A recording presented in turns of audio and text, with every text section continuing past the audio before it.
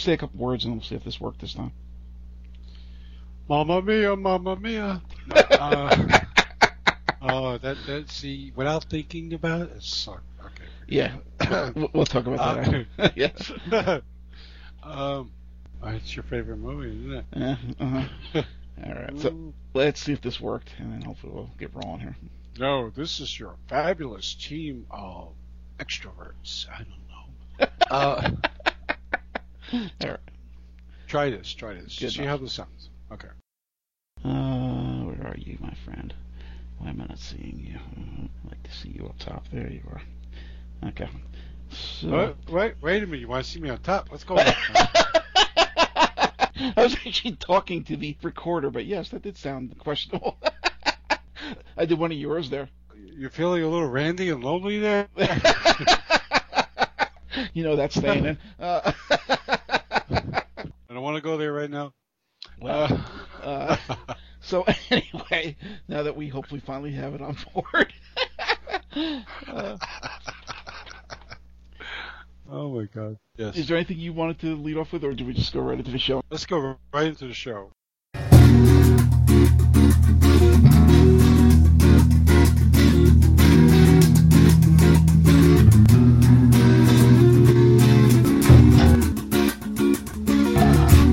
Okay. You're trying not to laugh.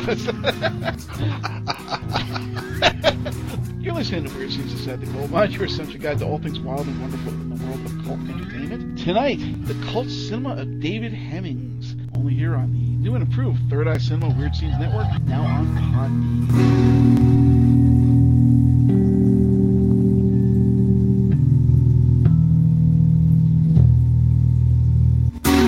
So, good evening, and welcome to the final episode of the 7th season, believe it or not, of Weird Scenes Inside the Gold Mine, your essential guide to all things wild and wonderful in the world of cult entertainment. Drop in for a spell and join me, Doc Savage, and my co-host, Mr. Lewis Paul, as we discuss the beloved, the hated, the weird, and the wonderful world of cult film, music, television, and more. Anyway, like I said, I am Doc Savage, and with me is Mr. Lewis Paul. Hello, Lewis. Hello, everyone. Actually, this is our revamped, rebooted, revitalized version of the show, because lately and going forward we've been doing character actors and actresses. Yes. And we're really digging this. You know, like we're choosing. Doc Savage has been coming up with fantastic ideas, things I've had in the back of my mind that I wanted to do. And yeah, I'm along for the ride. It's really good. We're going to be talking about, we have talked about, and we're going to continue to talk about the careers, film careers, and maybe music careers. Who knows what these people, what other things these people do. And we know some of these people go all over the place. Richard Harris, anyone? That's for sure. Yeah, right. So we're really digging this. Of course, some of these people just do maybe too much work for us to cover. Like we can't do some of our shows where we're covering a director and we cherry pick, or we're covering some actors and we cherry pick. You know, the character actors, we definitely have to cherry pick. Oh, yeah. But we've been having a lot of fun with this, and it gives us a chance to, in preparation for doing these podcast shows, actually looking over some of these things or revisiting some of these things, and whether we like them or not, or maybe a second chance, like a movie that we thought was like, yeah, well, it's a little better, and a movie that was a little better was like, yeah, and something that still remains good. That's always a nice feeling. Tonight's guy, David Hemmings, has like some fucking really lengthy career, and so I don't know. It's going to be a surprise what Doc has on his end, And what you have on yours, yeah. and what I have on my end. But this will probably be a more concise show as opposed to the upcoming Michael Caine and Donald Sutherland shows good that we Lord, have. yes. Yeah, that we have planned for you. I mean, those are also going to be good shows, but those two guys also worked a lot. Mm-hmm. But probably not as much as Mr. David Hemmings, because he did lots of bit roles. He did lots of supporting stuff before he finally got his groove. And he did brilliant takes in the most unusual things, the most well-remembered things by me. And then he had a second career as a filmmaker, director, and then he moved to TV doing shit like Airwolf. But, he paid his bills, Airwolf, we all remember the late, whatever his fucking name was, Jan Michael Vincent. No negativity there. The guy had gone through a lot of stuff. But he did. He directed Airwolf. He directed lots of TV. The thing with Tom Selleck, the guy with the mustache. Magnum PI. The porn mustache. What was that show? Magnum PI. Yes, thank you. Magnum PI. The guy was all over the place. And I remember seeing him in Gladiator. Yes. Of all things. So, nice little role there. They, really, really tied up people's careers with that movie because, like, Oliver Reed's last thing, and nice to see Debbie Hemmings in there, although he's looking like Oliver Reed in that one.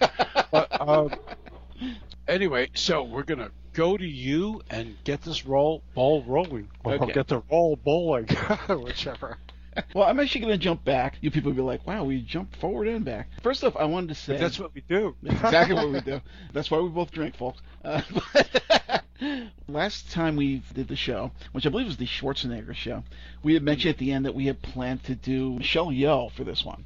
And I just wanted to give you all a heads up since I left it in. There was no reason not to. Why we didn't do Michelle Yeoh, which is, honestly, even though both of us have pretty good experience of her past filmography in Hong Kong cinema and to the extent that she came over here, the trick is that it's a lot of years in the past. Now, it sounds funny when we're talking to people from the 60s and 70s, but we're talking about the mid-90s to the late 90s, and this is the era when people were getting things like VCDs and VHS and what have you, and just starting to convert over to Blu-rays, or not even Blu-rays yet, DVDs. Blu-rays are new technology that they were just inventing. I remember being at a certain company when they were making a big stink about, look at all the possibilities of this new format, because they were one of the guys that rolled it out and invented it, actually.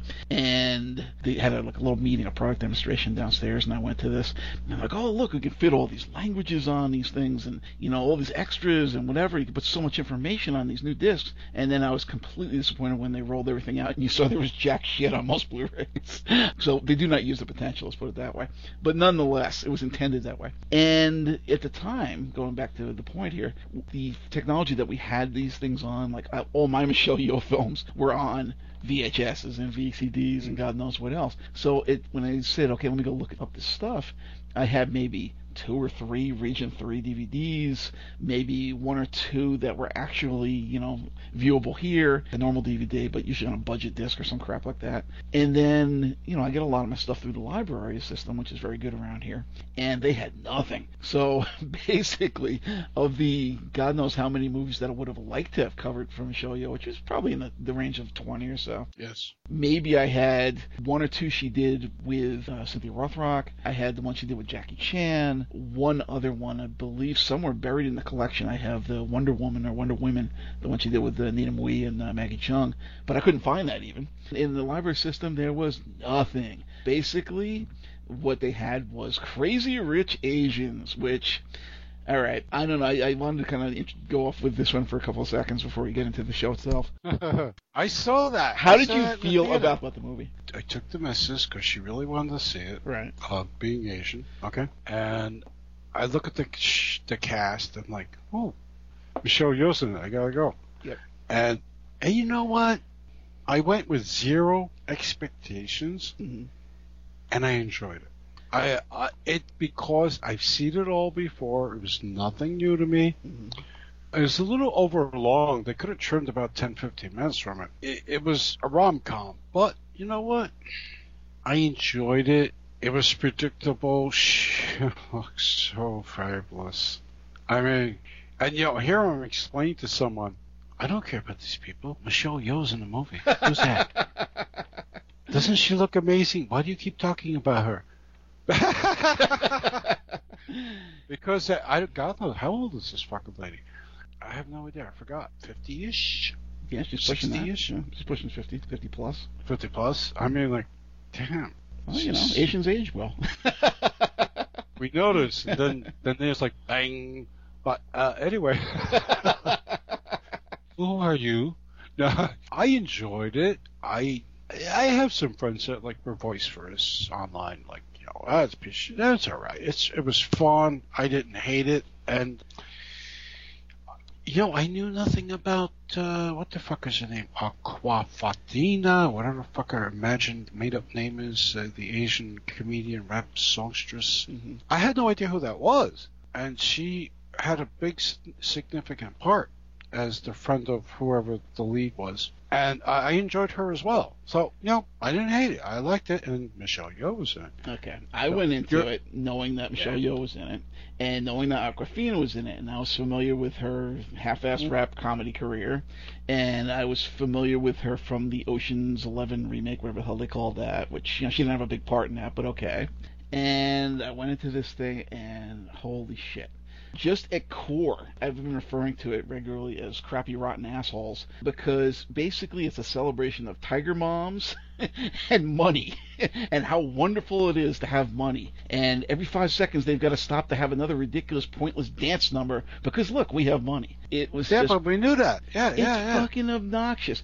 And it's got the same problem. It's actually very much the same kind of, if you want to call it a movie, I wouldn't consider it a movie, as that fucking Bohemian Rhapsody, which somehow some idiot thinks is a work of genius.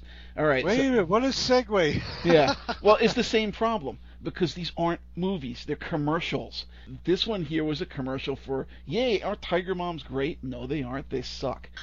Michelle Yeoh was a piece of shit bitch in this one, and her grandmother that she married into the family, this is the whole thing where she projects, and she gives the new girl a lot of shit because she was also an outsider and got a lot of shit from the grandma. And they're like, the grandma, she's going to approve of this, and she's a fucking piece of shit bitch. The whole thing, like I said, there's no real plot, except if you have never seen just how catty people can get, like when they cut up a pig or some shit and throw it on her bed and call her like a whore, and it's like, really? This is nice. But the fucking movie is just the same thing as Bohemian Rhapsody, in that this one's a celebration of money and tiger moms, and the other one was this ridiculous, well, we know Bryan Singer is also gay, fanboy thing to Freddie Mercury. And it's bad. There is no story, even less of a story than there was in Crazy Rich Asians. It's all just going from one music number, badly staged, bombastic, whatever, to the next one. There's no explanation. Hold on. Bryan Singer got fired from that. He got fired from that early on, and they actually stopped production for a bit. And the guy who was the editor was kind of talked into completing the movie. So I actually watched the Academy Awards, and for a movie that picked up quite a few, there was not a word uttered about his name. Yeah. Which was really interesting, even from Freddie Mercury, who won the Best Actor Oh my award. God, how the hell? Okay. Hey, you know what? He did a very good, he channeled him. Seriously? No, he looked like the guy. He moved like the guy. That was fine. Wow. Basically, this movie, if you haven't seen it yet, the message is nonstop cruising may mean you're not entirely straight. There's like 15 scenes where he's supposedly like married to this girl and thinks he's straight and pushes away this one guy that later becomes his boyfriend. Like, oh no, I'm not like that. But every time you see him at a truck stop, he's cruising another guy. This was like 15 fucking times. Every character's a cipher. Well, yeah. There's no actual plot or drama. It's not even like, if you've ever seen the anime Kaikan Phrase, which it's a really good thing about building a band and all the drama that can go on in that. And it's fairly realistic for an anime. You watch this thing, there is no drama. There is no build. There is no explanation of how these songs came about. It's always just he sits back with his great teeth, we'll get to in a minute, and says, well, I just didn't want it to mean about anything. And that's it. And then you go into another bombastic, stupid music video number, and then you go on to the next one. And there's nothing happening in between. The guy's got ridiculous teeth. I don't know how this guy won an Academy Award. He has ridiculous teeth and arrogance. And other than cruising, there's nothing to him but that. So he's like, oh, I have messed up teeth. Freddie Mercury did not have fucking messed up teeth. Yeah, they were big. He had a big pair of choppers. But he wasn't a freak. Like, this guy's wearing, like, hillbilly teeth out of a gumball machine and talking like this the whole time. I mean... Well, no, I was surprised he actually won that award. He's horrible. I would have handed it to a bunch of guys who were really good that were up for that. But, And, okay, I know that Brian May and I think Roger Glover were, like, part of the oversight team of this movie, but they would not allow one bit of dirt to come out. There was nothing. It was, like I said, there was no story. There was no conflict. There was no plot. And, because... because they were there, and they know shit that will play below our minds. Exactly, and stuff right, and they don't want it to come out. They're like, like maybe they walked in and Freddie's blowing like 14 guys, Like the story but you don't even runs. need to do that. You still would have some sort of like drama of the band, like building up. The best they had was, I think I'm too important for you guys, so I'm going to kick you out. And then they had the it's like if they ever did the Rod Stewart story, right? Mm-hmm. I think everybody forgot the rumors of Rod and Liza Minnelli both on their knees blowing guys to see how much semen they can get in their stomach. Do you remember these stories? I do remember that story. Wow. Yeah. So, I mean, like, you're not going to see that in the Rod Stewart story. Well, I'll tell you that I met somebody that was a Rod Stewart fan, and I was talking about, well, Rod the Sod, and, you know, His Days with the Faces, and all, when he was good, you know, hanging around Ronnie Wood and all that. Oh, they were horrified. They were thinking his band, like, overweight Motown period. I'm like, do you know this guy?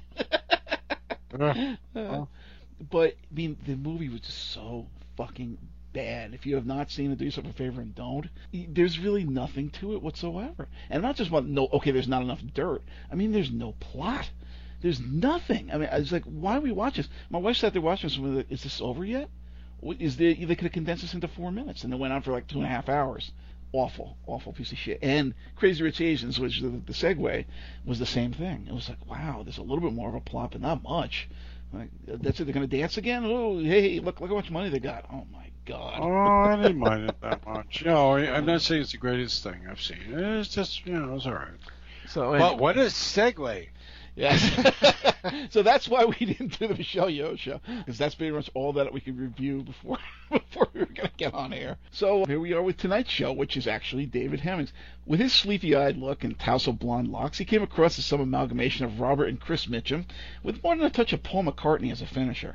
Generally strolling through films as oddly passive, even disinterested, he could flip to a crazed enervation unexpectedly, leading him to serve as the ultimate outsider figure, either failing to react or overreacting to the events on screen in turn.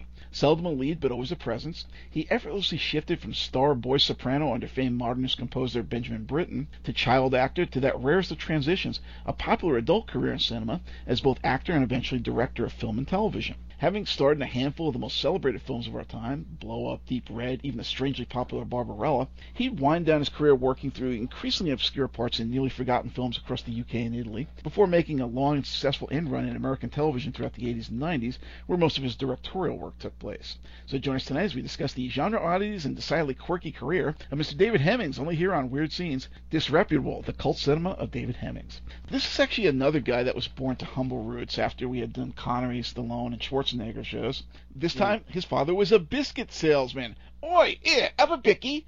Those of you out there with a yen for the highbrow may appreciate his regular boyhood involvement with the composer Benjamin Britten, who featured him numerous times as a young soprano. Think Castrati or Vienna Boys Choir, but solo. I could never stand Britten myself, but, it's a pretty notable tidbit. And by the way, supposedly you got to get your mind out of the Nambla gutter because Hemmings swore up and down there was nothing funny going on there. As you might expect, when Hemmings' voice broke, that was all over, so perhaps having a tiger dad or just being extremely ambitious at a very young age, he just stepped sideways into movies as a child actor. But it wasn't until he got cast by existential Italian New Wave director Michelangelo Antonioni in Blow Up that he became an actual lead in name, apparently taking a role cast off by none other than Sean Connery, so there's another tie-in for you. Married for almost a decade to Gail Honeycutt of The Wild Angels, Fragment of Fear, and Legend of Hell House fame, he had a strange career which included quite a few quirky sci-fi, horror, and cult films throughout the 60s and 70s, and it's those that we'll mainly be talking to tonight. But as we move into the 80s and 90s, he started to concentrate on being a Hollywood television actor and occasional director,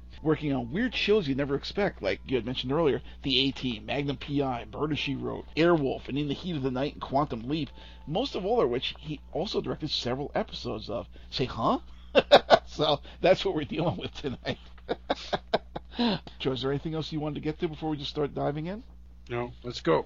All right, so we had mentioned the whole thing with Britten and the child acting, and like he did a bunch of bit parts and shows you probably never even heard of. I'm looking at these things like, oh, Our Man at St. Mark's, what? Our Love Story, The Ledge, or The Big Noise. Who are these movies?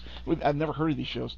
So all of a sudden, like I mentioned, Antonioni picks him up, probably because of his look more than anything else, and puts him in Blow Up. Now, well, if I can just jump in there. Go right ahead.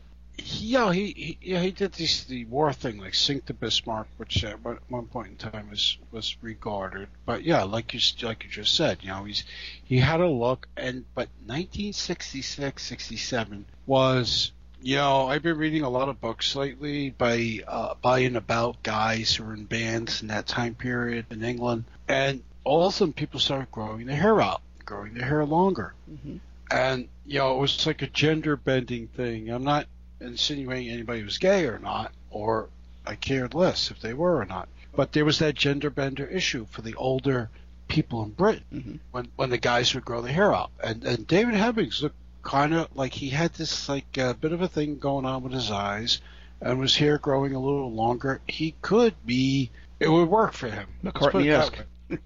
Yeah, McCartney-esque, yeah. And so by the time he got cast for Blow Up, he had a look I think Antonioni was looking for, and I'm going to hand it back to you now. Yeah, so it's actually one of my favorite art house directors, the existentially inclined Michelangelo Antonioni. He steps outside his early greats like L'Avventura and La Notte to deliver only his second color film, and it's a doozy.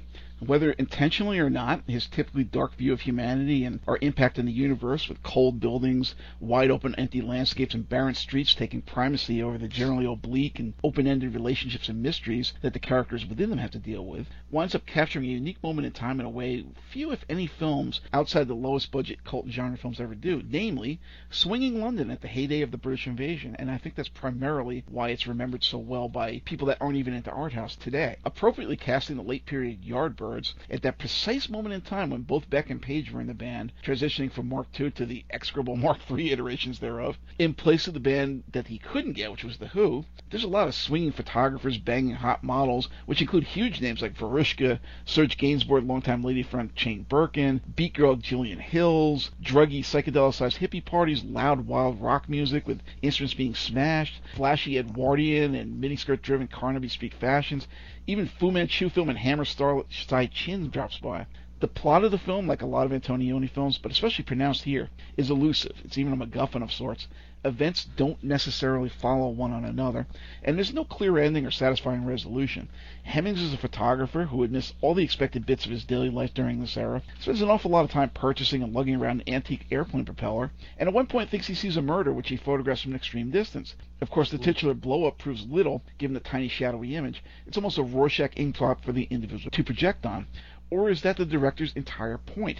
Vanessa Redgrave pops in and out quite a bit. Someone breaks into his studio and steals the film that he shot. Hemmings sort of investigates and sort of wanders aimlessly throughout the course of the running time. And it all ends on a mimed tennis match, paging Shields and Yarnell. Interesting tidbit, Antonio's efforts here were considered quite over the top by the still extant Hays Code, and the film's success, despite being released without its approval, was actually the final straw that led to its abandonment and the formation of the modern-day rating system, G, PG, R, X, and XXX. It's a fascinating film, quite visual and with an interesting soundtrack, but ultimately stands more as a snapshot of a brief but vibrant era than as a satisfying film, or even among Antonioni's own filmography. I'm tossed up between preferring La Notte, this one, and The Passenger best, with L'Avventura trailing just a bit behind those. If it wins because of its swinging London setting, but not on its merits as a film, where nothing's really happening of any consequence or actually matters, and yet, seriously, that's the point. Yeah, that's a very good take on this movie. My hat's off to you. Also, this movie's really well known for the only on-screen, well, one of the few, actually, it's more than just this movie, because people find shit over the years, but the Yardbirds with Page and Beck. And there's a party scene, and, they're in there, they flit back and forth, and so that's in there, full color, nice. Yeah, I it's very cool that this movie is like a, when you're developing film, you put the film, back in the days, I was an amateur photographer much more than I am today. Back in those days, you had 35 millimeter film and you used to develop it yourself because it was too fucking expensive to do, and you dabbled in that. And I really, this used to speak to me, this film speaks to me more than you would think. Also like Cat o' Nine Tails and other oddball movies where there's like a odd shit going on, and there's like a photographer developing his own film and sees things, It's interesting that when he worked with Argento, it was like a almost quasi-similar role, almost like an extension. Yep.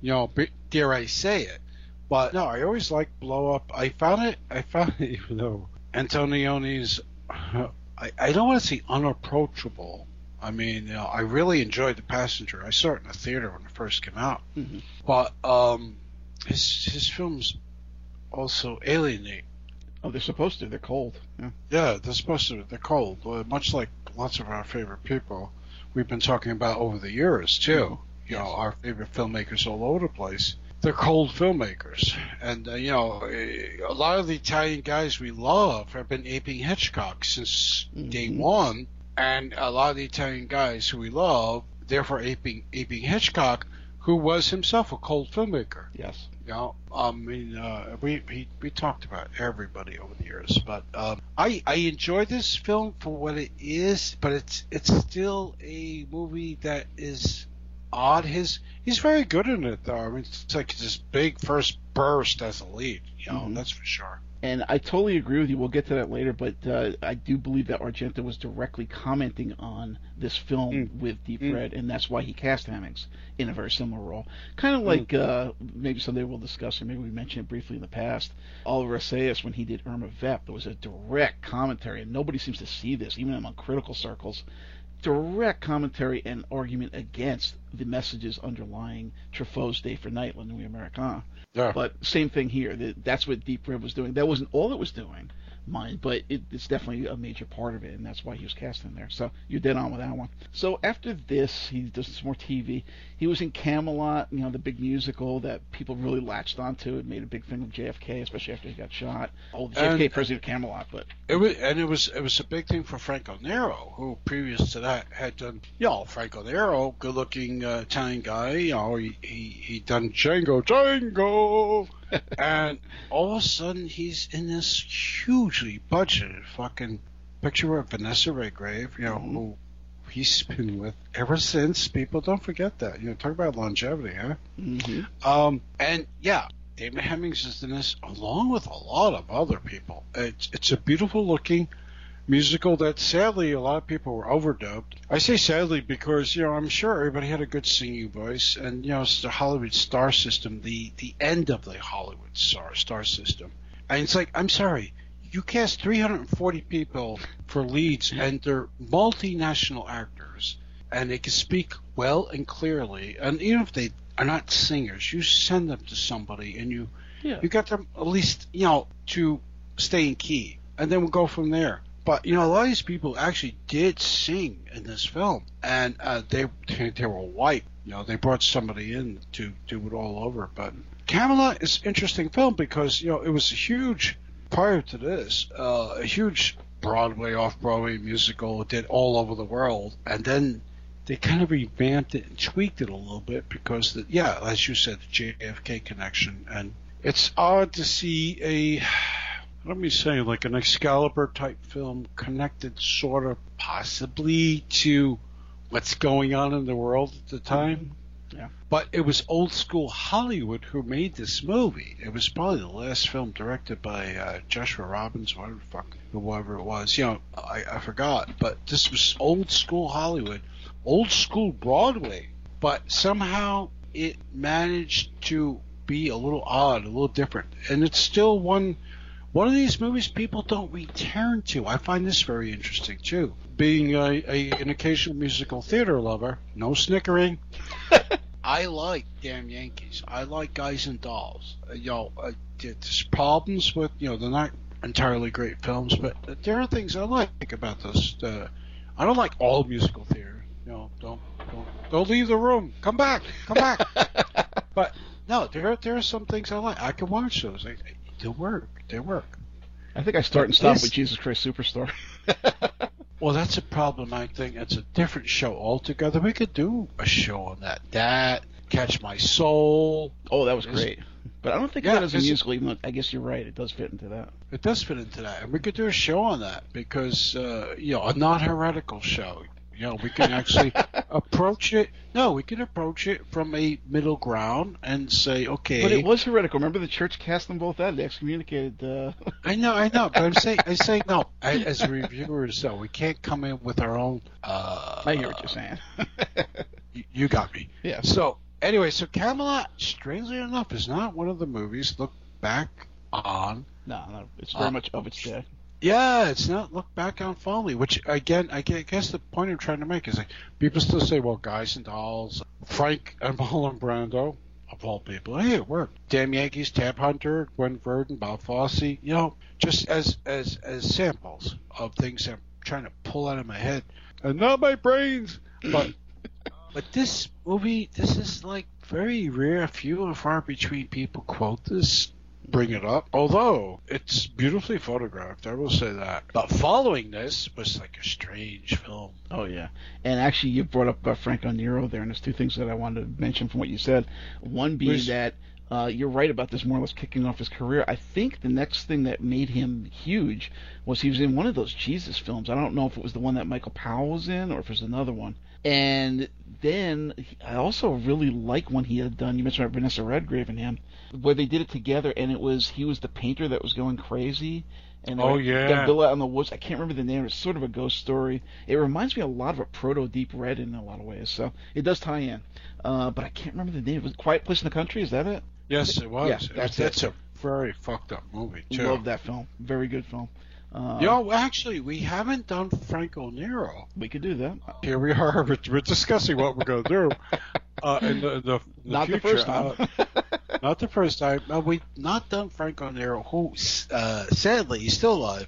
I've not met, and I hope to meet one day because he's certainly a character. I understand he's difficult, though. I understand he's difficult, but I think he's difficult depending on how he's approached.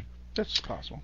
And like, you got to be smart how you approach these people. I've seen Franco do stuff where he's like fucking bored. You just know he's bored. He's doing it. He's getting out. It's not even for the money. He's bored. He's just, I'll do it and I'll leave.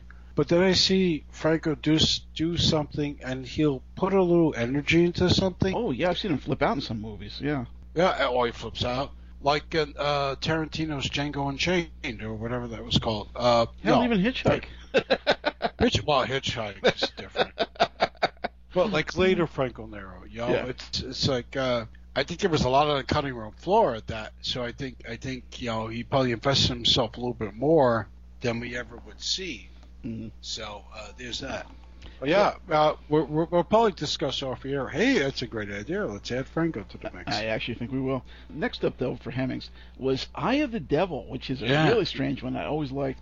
J. Lee Thompson, of all people, who gave us 2 Planet of the Apes films, no less than 6 Charlie Bronson films, who we'll be doing next season, the slasher Happy Birthday to Me, and a few other interesting canon films like the mid-'80s King Solomon's Mines with Richard Chamberlain and Sharon Stone, and the Chuck Norris Lou Gossett Firewalker. And we talked about those during our Cameron show. Here steps completely out of character to deliver a piece of very 60s weirdness. It's on the surface, it's quite occultic, but with this subtext of bourgeois versus beatnik hippie-free spirits, akin to a more serious bell-booking Candle. Hemmings' third major role, here he's one of a pair of weird siblings who are A, both part of a rather small coven on his familial estate, and B, come off as oddly incestuous. Apparently it's a Wicker Man deal where the family winery's fallen on hard times, and they're using pagan methods to bring him back into the fold and land back up to snuff. Hey, more booze for us, right? It's rather weird.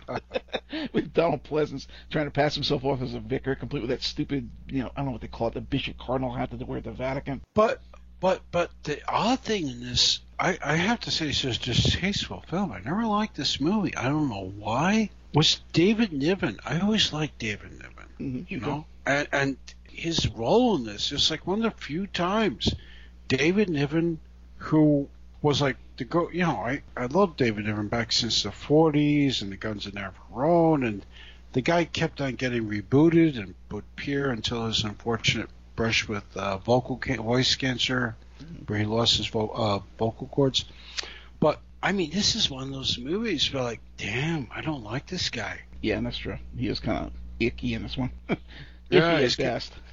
Iffy at best. It's a definitely. Well, it's also one of those movies that, again, when it shows up in a Blu-ray or Arrow, whether Arrow will put it out, God knows.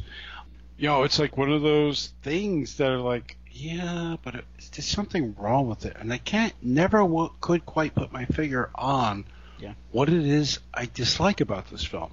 It's an off picture all around. Yeah. But yeah, I mean, like I said, Donald Pleasance has passed himself off as a vicar. He's got the stupid, I think it's the mitre, that thing they wear at the Vatican. He's some sort of pagan high priest. The film tends to conflate paganism, Wicca, and Satanism in a lot of these old films, which actually isn't as far off the mark as you might think. But the late Sharon Tate is in this one, who was in one of the Dean Martin, Matt Helm movies, Valley of the Dolls, Fearless Vampire Killers, and this before being gruesomely slain by the Manson family, of course.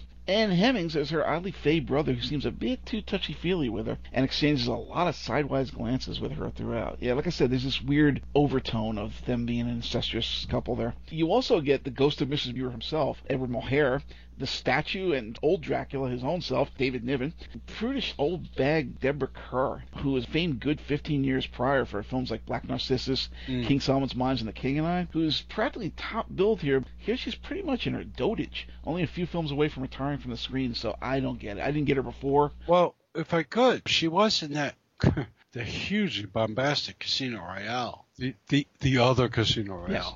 And there was that one, I think, the episode with Peter Sellers going to the castle. I think it was the episode directed by John Huston, of all people. Yes, right.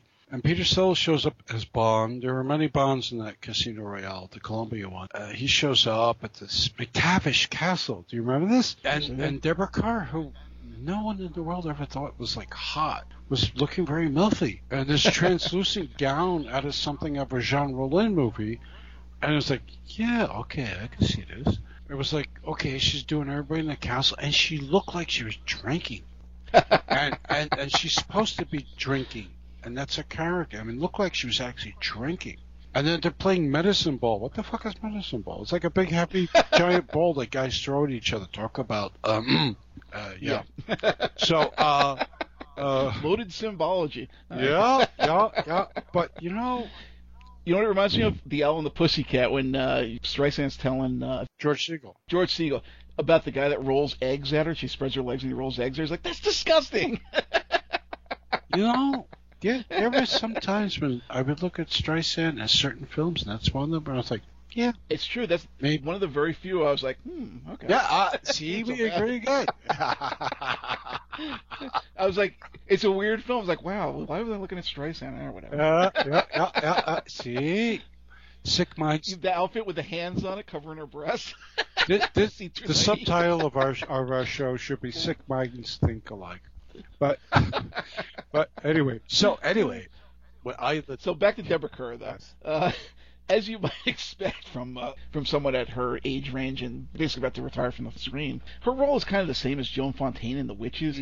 She's a nagging old uptight bourgeois housewife getting all snippy and prim about the weird beatniks, witches, hanging around the place and seducing her husband away from her decidedly limited charms at this point. The subtext is obvious, and she's as hateful as you'd expect in this utterly thankless role, and yet she gets top billing, which is unbelievable. Her aside, it's not a bad film, and of witchy pictures of the area, I mean, you're thinking stuff like Horror Hotel, Night of the Eagle, Witchcraft, the one with Lon Chaney, and The Witches, it works better than most. I just could have done without Kerr or her character entirely, and like you mentioned, there's something very off about a lot of parts of this film. Nice sets, an interesting cult supporting cast, and Sharon Tate at her all-time slinkiest and sexiest, but I don't know. I mean, in one respect, it's like, well, what's not to love, and yet, for me, the next thing is Barbarella. Yeah, let's go to that, yeah. It's a typically oversexed Roger Vadim affair, sadly without the charm of his first wife, Brigitte Bardot, though she was vetted for the role, or the icy allure of another of his women, Catherine Deneuve. All you get here is Jane Fonda.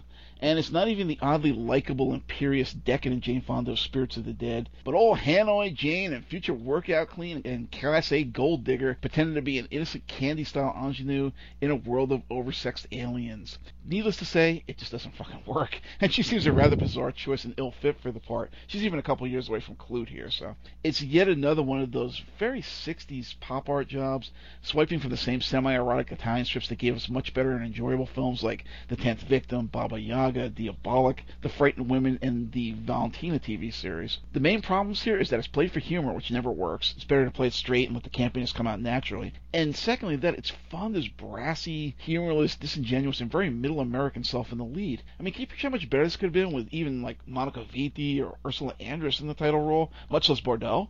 You know, Jean-Philippe Law, who'd essay Mario Bava's Danger Diabolic the same year, Sexy Witch and Stone's Pass Around Anita Pallenberg, and infamous mime Marcel Marceau make as much or more of an impression than our ill-fitting lead, with Hemmings serving as ally and head of the resistance against Pallenberg's evil queen. He's pretty effeminate in his ersatz bondage gear, all chains, capes, and little leather panties and booties, having no-contact sex like Sandra Bullock and Stallone in Demolition Man, which supposedly makes him so hot he gets Yahoo Serious hair from Jane Fonda. Seriously? but doesn't make as much of an impression otherwise. More fun for the pop culture references that came out of it. Duran Duran named themselves after the Mad Doctor here. Steely Dan after his metal dildo. Motorhead wrote the song and album Orgasmatron after a sex machine. Woody Allen borrowed it and other elements for Sleeper. And those are just off the top of my head, those four. I'm sure there's more. Interesting sets and weird concepts abound, but 1980's Flash Gordon was pretty much the same film, only 10 times better, and with Ornella Muti to boot. It had its place in history, to be sure, but nowadays, unless you had some weird teenage masturbatory connection to it back in the day, you can stuff this one. It still looks fabulous, and it's still the cinematography and the color is great. I mean, they if it was Paramount, I think it was Paramount.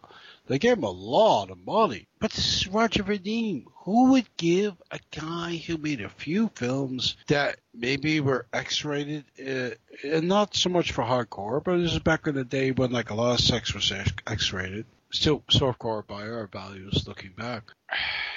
But it's a cold movie, and it's beautiful to look at sometimes. I mean, it's just like, I mean, whoever did the art direction, I think it might have been the same person who worked on Flash Gordon. Flash, ha! He'll save every one of us. Yeah. I mean, the art direction is incredible. I mean, this is 1968. And it's like, it's eye candy like we never saw. And okay, Jane Fonda at that time, she was like breast delicious, and there's some of that. And I mean, she was too young to be milfy, but it's like, it's weird. But see, let me say this. How do I say this? Its thoughts and its influences are from Fumetti, who is alien to anybody outside of Italy and Europe. And the what's that guy's name? Manolo Diargis, who did all those sexy Italian. Oh, the comic strips, like Valentino. The comics, yeah, which they put into book form. Mm-hmm. It's just alien to everybody else in the world, and in the Western-speaking world, but still, was Paramount doing like big drugs back then? Maybe. I was like, okay, yeah, I can see that. Yeah, how much money? Yeah, you want to build these big sets? Yeah. And if you're doing that kind of like half-assed Euro-sex film mixed with all this big-budgeted sci-fi for the period and very trippy and whatever else, why would you pick somebody? Looks aside, I'm not even talking about the way she looks or the fact she's got big breasts and all that kind of crap. The thing is, she's not the character. She is very middle American, Midwestern. She fits more in something like Neil Simon's. What was the one that they had? California Suite. No, do you remember the one she did with the husband and wife go to the hotel and they're having a honeymoon? There's honeymoon suite. Yeah, same time next year, but that was later. Yeah, she's that kind of role. What the hell is she doing in this film? She's not sexy. No, but she was still viability as a international star at the time because of the Euro stuff she was doing. Like she had done Spirits of the Dead. Spirits of the Dead. Which was great there. That was fine. Right. And that actually probably made enough money for people to say, blah, blah, blah. She was actually married to Vadim. Yes. Maybe. And I think that's why she got it. But Yeah. But she also did a couple other things. So this is probably at the cusp of her Hanoi Jane thing, and if people don't know what we're talking about, it's too problematic to get into. But look it up. Look it up. And it's not a good thing or a bad thing that she did. Hey, everybody's entitled to do what you feel. And I don't know. We're like that now, right? With Trump. Yep. Yeah. Okay. People start like, I'm deleting this podcast show. But fuck you. You want to delete this? Okay. We don't agree with this pig bastard motherfucker. But anyway. But we're not going to say that. Anyway. Sure we are. Fuck that. Yeah, I will drink a toast to the day I wake up and find out he fucking died of a Big Mac overdose. Hey. Oh my God, you're saying that about my lord and liege. I really love when he did that great White House meal for all those interns. They go, oh yeah, great, I get to see the president. And he goes there and he gives them a bunch of fucking Big Macs. I'm like, what a trashy... Yeah, he's a big motherfucking bastard. And I mean, this is a billionaire, and it's just someone who I mean, nobody respects in the world. Even the billionaires don't respect him because he's not old money and they know he's a scam artist. Yeah, whatever. Absolutely true. Yes, absolutely true. So anyway. Therefore, we're going on to Fragment of Fear, I presume? Yes. Fragment of Fear is next. Well, if anything's going to give you a fragment of fear, it's knowing that Trump's in the White House. But anyway, trippy, druggy 60s head trip of a mystery film. Hemmings is a former junkie who's made a name for himself with his autobiography. I guess it's like Bob the Biggest You Cat or whatever the hell. He's visiting his rich aunt when she winds up murdered. He meets the girl who discovered the body, who's his wife, Gail Honeycutt, and they get seriously involved. Meantime, he starts looking into the murder, and the cops are as useless as usual, only to have him start getting ominous warnings, tape recordings, poison pen letters, beatings on the street, gaslighting, even dosing with drugs as a frame. Who done it? Is it the most obvious suspect all along? Some interesting British cult actors like Wilfred Hyde-White, Beast in the Cellars, Flora Robson, Man About the House's toothy Mrs. Roper, Eutha Joyce, and Thunderbolt's Adolfo Celli fill out the cast here. It's quite visually flash, and there's still plenty of semi-funky flute and drum-bedecked hippie rock on the soundtrack. You have to wonder if this is what Argento was shooting for with Four Flies on Grey Velvet. It's very much in that vein. It's typical, enjoyable Saturday afternoon fare back when they used to show movies like this on syndicated TV. It's a bit frustrating given all the gaslighting and the frames, but it's not a bad film of its type and era by any means. In fact, however it sounds on paper, it's a pretty decent British thriller. Oh, I can't add to that. I actually agree with everything you said. Yeah, very well said. Yeah, I can't add anything to what you just said. Yeah, I agree all the way. So the next one I was going to go to is Juggernaut. Did you need to cover any of the ones in between? I will say that there was this really unmanned Wittering and Zigo, which is like, yeah, can you say that twice? Which actually was like this mod kind of like fab kind of happening kind of movie, which I actually saw in the theater. I don't want to say it. What was 71. 71. Yeah, I was teenager-ish. That was very popular, and it just very strange movie about unlikable people, unlikable situations, unlikable characters. That's the kind of a thing that Hemmings fell into for a while, too. I mean, as good-looking as he was, there was like this thing where he would be in these movies, which were like, you know, when we discuss Eye of the Devil, you know, like the themes are interesting, but the characters were unlikable. The themes were, you know, it was like this thing that was going on, but he kept getting cast for this. Well, he was cold. He was a very cold actor in a lot of ways. He was a cold actor, and it was interesting, like, of all people, Argento actually brought out something from him. Yes. Which we'll get to, though. So next up is Juggernaut, and it's a quieter than usual 70s disaster film, this time hailing from the UK. Terrorists arm a cruise ship with a bomb to extort money out of the cruise line. Of all people, they send Richard Harris and David Hemmings to disarm the damn thing. Sent two drunks. Naturally, Hemmings screws up the two-man operation, triggering a minor explosion and killing himself in the process, so it's all down to noted Souse Harris to finish the job. Beyond those two, you get Omar Sharif as the nervous ship captain, and Anthony Hopkins working the investigation and tracking down the culprit on the home front. It's a lot less political and obnoxious than similar fare like 1977's Black Sunday or 2 Minute Warning, and far less bombastic and filled with washed-up stars like the Domestic model spearheaded by the likes of Irwin Allen, so I liked it. It's a comparatively quiet disaster film, if you can believe that. I find this interesting that I think a Shout Factory or somebody Maybe put this Scorpion, out. yeah. Maybe Scorpion, yeah, put this out again recently because it's a movie when it came out actually wasn't so bad. 1974 was like a weak year for movies, and it kind of came out of nowhere, and it's like, hey, this isn't too bad. Look at this odd cast. And this is about the point that we're attributing David Hemmings' roles and alcohol to the same thing. Yes. Apparently, David starts imbibing a little bit much. Mm-hmm. Although, you know, he's not happy, he's happy, I don't know, he's drinking, he likes to drink, who knows, we don't know, we're not judging the guy, but he starts to be known for just imbibing a bit much, and his movie's unusual. I mean, that it got made with two major drinkers. And they're the Bomb Squad. How fucked are they? The Bomb Squad, yeah. It's actually a fun kind of picture if it's tight. There's like two movies that are kind of similar in this vein. Neither one of them are huge hits. They did well enough. The other one was The Human Factor. Remember that with George Kennedy? Oh yeah, that wasn't bad. And so it's like it's just two pictures actually around the same time period that terrorists and kind of have to do something. Juggernaut is a film that kind of fell behind beneath the cracks for years. But I'm glad, I noted before that somebody just put it out in Blu-ray. So I'm glad that somebody did, so other people could check it out, which leads us to... I actually think that was Scorpion again. They picked these oddball titles that actually work like that.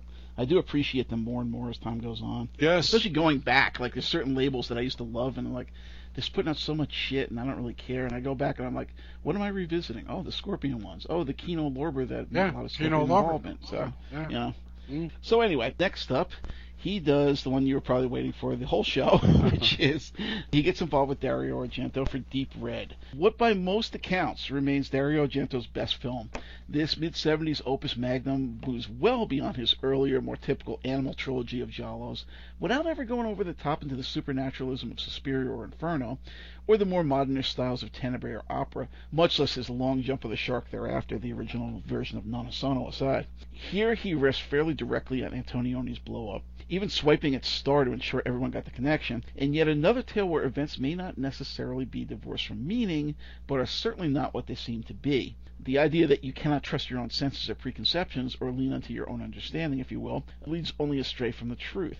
There's a lot of misdirection here, and there's quite a bit of examination of gender politic, with a strong woman in the male role, a weak, passive man very much in the female role, particularly if you go by giallo or slasher film roles. Hell, the seat's even broken in her car, so he's not only the passenger, but made to sit so much lower than she does. It's a constant visual reminder of where he stands as much as comic relief. There's some very direct questioning of male sexuality in this film, not only in terms of the Hemmings-Nicolodi relationship, but in that of Hemmings to Gabriel Lavia and his tranny boyfriend. And of course, not to give it all away, but it all hinges on psychology, specifically that of mother-child, and just how much that relationship can skew and distort the life and future of the latter in the wrong maternal hands. If Hemmings had a tour de force role in his quiver, it's not Blow Up, it's not his test run on Fragment of Fear, or any of the other films we'll discuss tonight, it's this one. He's front and center throughout, gets about 100 times the amount of dialogue as he had in films like Eye of the Devil, Juggernaut, or Blow Up, and is very much the protagonist despite his inverted gender role, filmically speaking, or in terms of his relation to the winning but very much in control Dario Nicolodi. If you'd like the guy, chances are it stems at least in part from his performance in this film, which is first rate. So, without getting too deep into Argento, because we've already done an Argento show, that's all I had to say on Hemmings' role in this one. How about you? Oh, this is, for me, one of the very best Argento films. Yeah. It's David Hemmings' best performance, performance as an actor. Yeah, a British actor working for a foreign and Italian director, which he's done before. We just talked about this. But, I mean, the guy throws his all in there.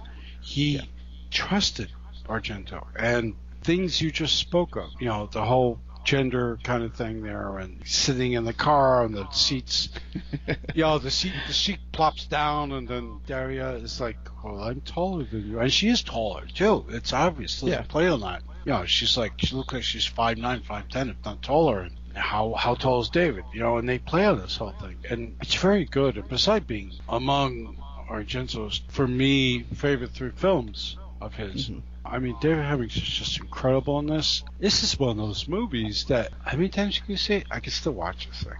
Oh, yeah. Yeah, definitely. The walk down the corridor. Yeah, we know what's coming. You don't need to freeze frame it. Peeling the stuff off the wall in the old house. They're peeling the stuff off the talk with God, remember? Who's our buddy Bud Spencer, right? Yes, that's his name, God. and there's just so much cool stuff in this film. And Carlo was Gabriele Lavi, who is in Pupi Avati's, the great Pupi Avati. House of Laughing Windows. Yes, and Gabriel Lavi had a lot of interesting roles in the Italian cult cinema. He did. Well, I wouldn't say a lot, but he had some, and very. It's another guy. He's a gender bender kind of guy, especially him. Yep. Very feminine looking. He's like Michael Powell, but even more feminine. Maybe, yeah. But there are certainly things going on in this film that years later, how many times you revisit this movie? This performance is so multi-layered. You know, it's like, yeah, here's the funny thing, which we probably maybe have spoken of the many times we covered Argento, is that we know he didn't get along well with actors, and we know actors didn't get along well with him. At this point, I forgot about these 2 guys. In any case, I think this is a point maybe where you had an actor and you had a director, And the actor decided, well, if I'm not getting along with this guy, at least I'm going to try my best to try to interpret what the hell I'm trying to figure out what he's trying to do here. This is, again, you have to listen to our earlier show on Argento movies back a couple of years. But it's a terrific movie. Great performance by him. Mm-hmm. And I think one of the great scenes in genre film is when he goes back there at night. He goes back to the old house. Why would you go back to an old house at night when it's dark? But hey, and he got a flashlight, right? And he walks up the stairs, and the house is crumbly, and he thinks he sees something. He starts scraping away at the wall, and there's something behind the scraping paneling, which is funny because about 10 years ago, I lived in an apartment, and I stupidly wanted to clean something off a wall, and I had a spray bleach. This is true. Keep this in the show. So I spray bleached the wall, and I wiped it with a paper towel. And I said, what's that? What's that? And so I sprayed bleached it some more. I said, what's that? The paint's coming off. And then I seen drawings, childlike drawings. I said, oh my God, this reminds me of Deep Red. So I did it some more, and then it freaked me out. I had to paint the wall over. Yeah, I don't want to go into details, but I eventually moved from there, but it was like very weird. Yeah.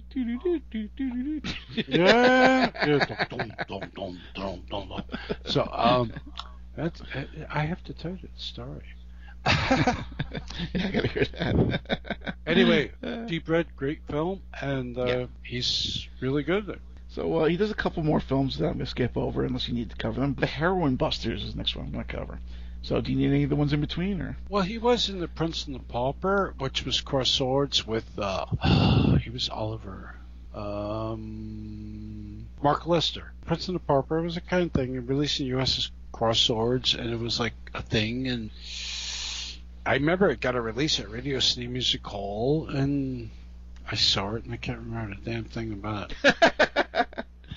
So, a surprisingly aged and washed-up-looking David Hemmings, only 2 years on from Deep Red, serves as one of the two cops/agents hunting down a big drug connection, smuggling a shitload of blow and horse into Italy, with location footage stops all around the globe along the way, including Hong Kong and the U.S. It's really all Fabio Testi's baby, and there's none of the usual let's get inside this guy's head business. There's no girlfriend, family, or revenge rationale driving either of these guys. It's just cops versus drug smugglers wall to wall. It's far from one of my favorite Castellari films, or even among Poliziotteschi in general, but mostly remembered for its propulsively funky Goblin score, which comes off more like a Guido and Maurizio De Angelis one than what you'd expect from a prog band so closely associated with Argento.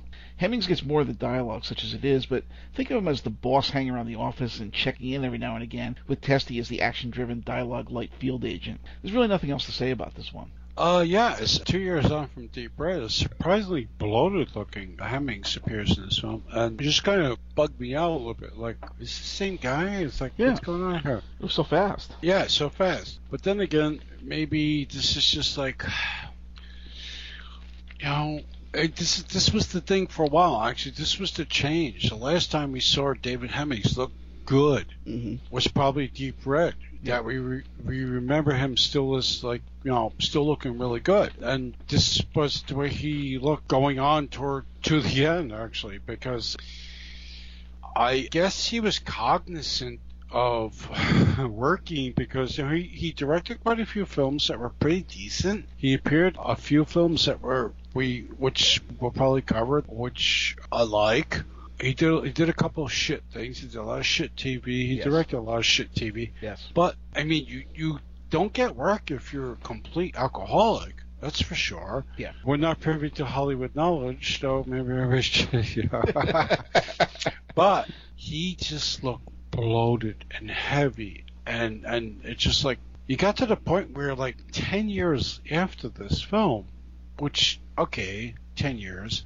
he didn't even look like the same person anymore. This movie here, it's Maurizio Merli had a complete career doing, you know, this thing with the Dirty Harry versions of Franco Nero, because he looks sort of like Franco Nero in a vague way. Yeah, Fabio Testi, Merli, all these guys, and there were a couple of these titles in this thing. This is one of the more enjoyable ones because, like, two guys working together. A little bit of a shock to see Hemmings appearing the way he does. And actually a big shock. Just kind of like, oh, is that the same guy? Maybe he went to Italy and drank too much beer. I don't know. But it's a fun film. It's for the genre that it is. It's okay-ish. So after this, he actually did another one that I don't believe I've seen because it only comes under its Italian title, Squadra Anti-Rufa, which I think also had either Testi or who's the other fellow that was always in it, the Cuban fellow, cop on a bike. What the hell was his name? Thomas Millian. Thomas Millian, yeah. It was one of those two guys in it with him. But again, I don't believe I've seen it. A couple other films like that. But then the next one that I wanted to cover was Power Play, one of the many forgotten gems of British and Australian cinema of the 70s, unearthed and reissued under the aegis of Scorpion Releasing and/or their pals at Kino Lorber, like we mentioned earlier. This oddity concerns itself with a pissant country run by a tin pot dictator and his Gestapo/KGB-style secret police, who are headed by Donald Pleasance, and the military under him, who actually have the balls to stand up and stage a revolution to overthrow them. Think of that happening nowadays. Hemmings is more or less the ringleader of the de facto revolutionaries, working with Space 1999's Barry Morse, who's sort of a Howard Zinn or Robert Reich type who works out the fine details of the coup, and loony Peter O'Toole, who runs a tank division and thus proves essential if they can keep a lid on him, and all this while being stalked and snuffed out by Pleasance. I think all the folks, particularly those of the left who seem to be openly favoring communism of late, but certainly those of the right as well, need to see this picture, because the ending is exactly what we learned from decades worth of revolution and guerrilla warfare and overthrow of regimes throughout Central and South America, not to mention Africa and other corners of the world, most particularly those south of the equator, that even the best planned revolution tends to just swap one dictatorship for another, and another revolution brews. There's no end to it, and certainly we never achieve the goals intended. Is it a great film? No, not at all, but it is pretty damn good for its type, and dead on in its message. Hemmings gets the undisputed lead once more, something that doesn't often happen in his career. Fragment of Fear, Blow Up, Deep Red, and this one are pretty much the only ones you get. So I did like the film. A very strange movie, actually. It's definitely a fall between the cracks kind of film. It turned up on Amazon Prime in a wretched version, and if we all know, oh, my friends and listeners, and I'm glad. Oh, I want to take a shout out to a couple of people from Chiller who have actually come up to me and who have been messaging me saying they've been enjoying the show. Thank you so much. We really, both my co-hosts and I, really appreciate that. It's really nice that people are actually contacting me off air saying they enjoy certain shows, they know something about certain people that they learned. Hey, that's nice. It's nice to hear. And especially our more lucid moments. For all the bullshit that you take on the internet, just talking to people randomly, because there's so many trolls out there. There's so many kids, teenagers that are just coming off of 4chan that don't jack shit about anything, that are convinced or want to convince you that they know more than you do. You know, it's people that live through history. Oh, no, we know better than you. Are you a freaking moron? And they are. So dealing with all that shit like 24/7, it's really important and nice to hear people that actually say, hey, you know what, I really appreciate this. This is cool. Because, you know, bottom line is we're not getting paid for this stuff. It's just we're doing it because we enjoy it. Yeah, there's a lot of people out there. One guy in particular, Patrick, thank you so much. I get people coming up to me sometimes when I do these events that, hey, I've been listening, and, you know, I'm kind of scattered, and I said thank you. And we really do appreciate it. So, getting back to what I was saying, Amazon Prime, I don't know where the fuck they're getting these things from. I don't know. Bootleggers? I mean, they're a big company, Amazon. Don't they have, like, litigators involved? Don't they know where they're getting this, like, bootleg quality stuff from? I mean, cheesy. Well, they do that thing. What is that? It's not Synapse, but they call it a Synergy, where they do like DVD-Rs, and they're all like these crappy like Desert Island Discs kind of stuff. Like, what the hell is sub-cheesy flicks level? I'm looking at some of this Amazon Prime stuff. It's like provided by Cheesy Flicks. I never heard of Cheesy. What the fuck is Cheesy Flicks? And then I see it's like I wouldn't sell VHS quality tapes back in the Blood Ties video days as bad looking as this stuff. And it's you know, people like over the house like, oh, I'd like to watch it. No, you don't want to watch it. The quality's terrible. Actually, one of my favorite German softcores from back in the day, there's a couple that never came out here, like Joy of Flying, Fleet on Fleeg, Popcorn and Ice Cream, that's another one. Anybody see My Pants? These should Are they Amazon? No, I don't, who knows? I haven't seen it for years. But it's not since the days of Cinemax. But there was one that did come out on DVD, and I think it was like Fred Allen Ray or one of his crappy companies. But it's an abomination. It was Erotic Adventures of the Three Musketeers.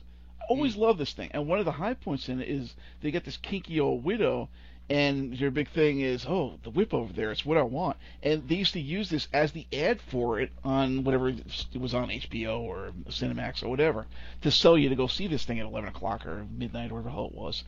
And yet, what scene is missing from the shitty DVD that this guy put out? But that. I'm like, the hell is this? Why would they cut this out? So, fuck you, whoever it was. And somebody needs to put these things out in the proper prints. It's the same thing as you're saying. Why would you bother getting a subpar piece of crap print and just shoving it out to quick make a buck? Well, that's why they're doing it. But, fuck you guys. We need people that actually... I really have no idea where these things are originating from or why they even... transmitting them. Back to this movie, Paraplay. I mean, it's a drinker's paradise. You got Peter O'Toole, Hemmings, Pleasance, Barry Morris. Pre-Space 1999, where it kind of redeemed himself. It's an odd film for me. I agree with you, though, about many of its positive Well, the message, details. anyway. Yeah, people do the message. See it because of, yeah. So next up he does Just a Gigolo, which is actually, he kind of stars in it as well in a bit part, but it's one of his directorial jobs. It's one of Hemmings' rare pre-television directorial efforts with David Bowie, Kim Novak, and Marlene Dietrich. Apparently it was much hated. That's about all I can say about it. I did see it once back in the day, but I don't remember making much of an impression. It reminded me of a much more boring take on Cabaret, I guess. It's that sort of a milieu. Yeah, it's like the forgotten Bowie film for some reason. Really strange, because ever since his unfortunate death, Bowie has really grown in stature. We've discussed him. We've discussed his death. We've discussed his career. We've discussed his music. Us and like 10,000 other people. And this is like the forgotten Bowie movie. This is around the time of Man Who Fell to Earth. And Bowie was just dabbling in weird things, and this is certainly one of them. We got Sidney Rome, who was in that weird Polanski movie. I mean, was it called what? Was it that one? Oh, yes. Oh, jeez, that was so stupid. Yes. What? And Kim Novak, who was in her 50s at this point, probably still bowling everybody in Hollywood. And you laugh, but think about it. So, Bowie played a German officer. He returned to Berlin during World War I. Communism, Nazis, the rise of Nazism. The original cut of this thing was like over 2.5 hours long. That says something. I saw this a long time ago, and I have to say, I have not revisited it, but I'm very curious to do so, because it's just, I don't know, it sounds like something I need to see again. Don't ask me why. I will say, though, you mentioned Kim Novak. You can't forgive Kim Novak, because as much as she did stuff like Vertigo and Bell Book and Candle, which I enjoyed, she's the reason Sammy Davis Jr. lost an eye, so... those of you who know that story. That. Yeah, those of you who know that story. Did we forget that? Did we cover that? No, we did not cover anything Kim Novak. But that was the other thing I wanted to say. Those of you who are curious about when we covered Bowie, like, where's Bowie? I don't see this. It was the Toast to Those Fallen. It was at the beginning of a couple years back when a lot of people that we cared about, mostly in music, but otherwise as well, had just passed on right around Christmas time or the beginning of the year. So we did a tribute show, and a lot of it wound up being dedicated to Bowie for obvious reasons. Right. So anyway, I don't see anything else to say on this one. Next up we go to Murder by Decree. Yes. Overhyped late 70s reworking of the Sherlock Holmes mythos, where effectively Holmes takes on Jack the Ripper. It sounds exciting on paper, but it's pretty boring if lush for a low-budget costume drama, much as one directed by Bob Clark, whose resume includes such Alan Ormsby efforts as Children Shouldn't Play with Dead Things, Death Dream, and Black Christmas, before devolving into crap like Porky's, Baby Geniuses, and one of the many Dukes of Hazzard TV movie reunions. Yeehaw! Plus he gave us Rhinestone. Christopher Plummer is a doe-eyed, jelly-like Holmes, James Mason a doddering, wide-eyed Watson, and both Hemmings and Donald Sutherland appear at one point or another in the film. Hemmings is a de facto Inspector Lestrade, albeit with a different name and even less of a role. For some reason, people love this one, but it was part of a glut of piss-poor Holmes films from that era, which include Sherlock Holmes' Smarter Brother, The Private Life of Sherlock Holmes, The 7% Solution, and Young Sherlock Holmes, all of which were differing degrees of abominable. This one's watchable at least, but it's quite unimpressive. I mean, stick to Basil Rathbone, Arthur Wantner, or even Douglas Wilmer if you prefer, or if you prefer the cocaine-crazed Jeremy Brett, and forget this one ever existed. It just kind of sucks. Yeah? No. I like this. A lot of people do. I like this. I'm not crazy about it, but I like it. It's cold, but it's also as cold as the one with Christopher Plummer. No, this is the one. This is the other Christopher one. Plummer. No, the other one. Point of Terror, is that it? Is the 60s one? Yes, Point of Terror, which is John Neville. Yes, sorry, folks. Actually, Point of Terror, Study in Terror. That's it. Yes, sorry. Yeah, Point of Terror is the Peter Carpenter one. That's Diane Thorne. Yes. Something I terrible. enjoy that one. No. I mean, the thing with this is it was labyrinthian. You know, it's like for Sherlock Holmes investigating Jack the Ripper thing. I was really into this stuff, and I was actually at the point that 10 years after this movie came out, so we're talking about 1990, I was thinking about writing a book about Jack the Ripper and all the various different things, and I still have an unfinished manuscript somewhere. There's been so many theories about it. I was always fascinated by it. I still am, but every other week they're coming out with a thing saying, even just recently they went, no, we've conclusively proved from DNA, and of course it was bullshit. I mean, yeah. So I was really into this stuff. So I like this for that aspect of it. I thought that actually this is one of Bob Clark's more mainstream efforts. Yes, Porky's. Hey, Porky's. Baby geniuses. Hey. Yes, baby geniuses. Oh, no. I actually enjoyed this. It's very slow. It's very serious. It's very languid. David Hemmings with some rockin' sideburns. How about what's his face there, Donald Sutherland with that rockin' porn mustache? Rockin' sideburns, rockin' porn mustache. We don't want to go there. And Susan Clark, who's been forgotten by everyone. She died in 2007. Susan Clark was kind of like the Margot Kidder of a time period before she passed. She was in odd movies like Ben, Madigan, Coogan's Bluff, or Clint Eastwood, one of the airport movies. She did this. I think she was Canadian. She did a lot of TV stuff, and then she had cancer and she passed. But she was also kind of akin to Margot Kidder was thin, but like a thinner Margot Kidder. But if you like that thing, it's okay for you. He's like, where are you going with all this? But no, I don't hate this. I actually kind of like this a little bit. It's when you rewrite history and you fictionalize it, it's one thing. But I believe this movie was nearly 2 hours, if not a little bit longer. So that's another thing. It's like. But wasn't Christopher Plummer one of the worst Holmes you've ever seen, and James Mason one of the worst Watsons you've ever seen? No, I disagree. I like them fine. Really? Yeah, I Wow. do. I didn't say they were great. I just like them fine. I've seen much worse. Believe me. Wow. No, I mean, we can't agree on everything. No, of course not. I just thought they were fine in this. I think the running time, and I think that deciding to handle something of this subject matter and trying to fictionalize it, okay, we're going with that. Then they tried to politicize it and then tie it into the Royals, which many of the theories, Jack the Ripper, many of the theories over the years, do that. Do that. I liked a lot of the things it attempted. So I like the film. I'd recommend it for people who are ripperologists.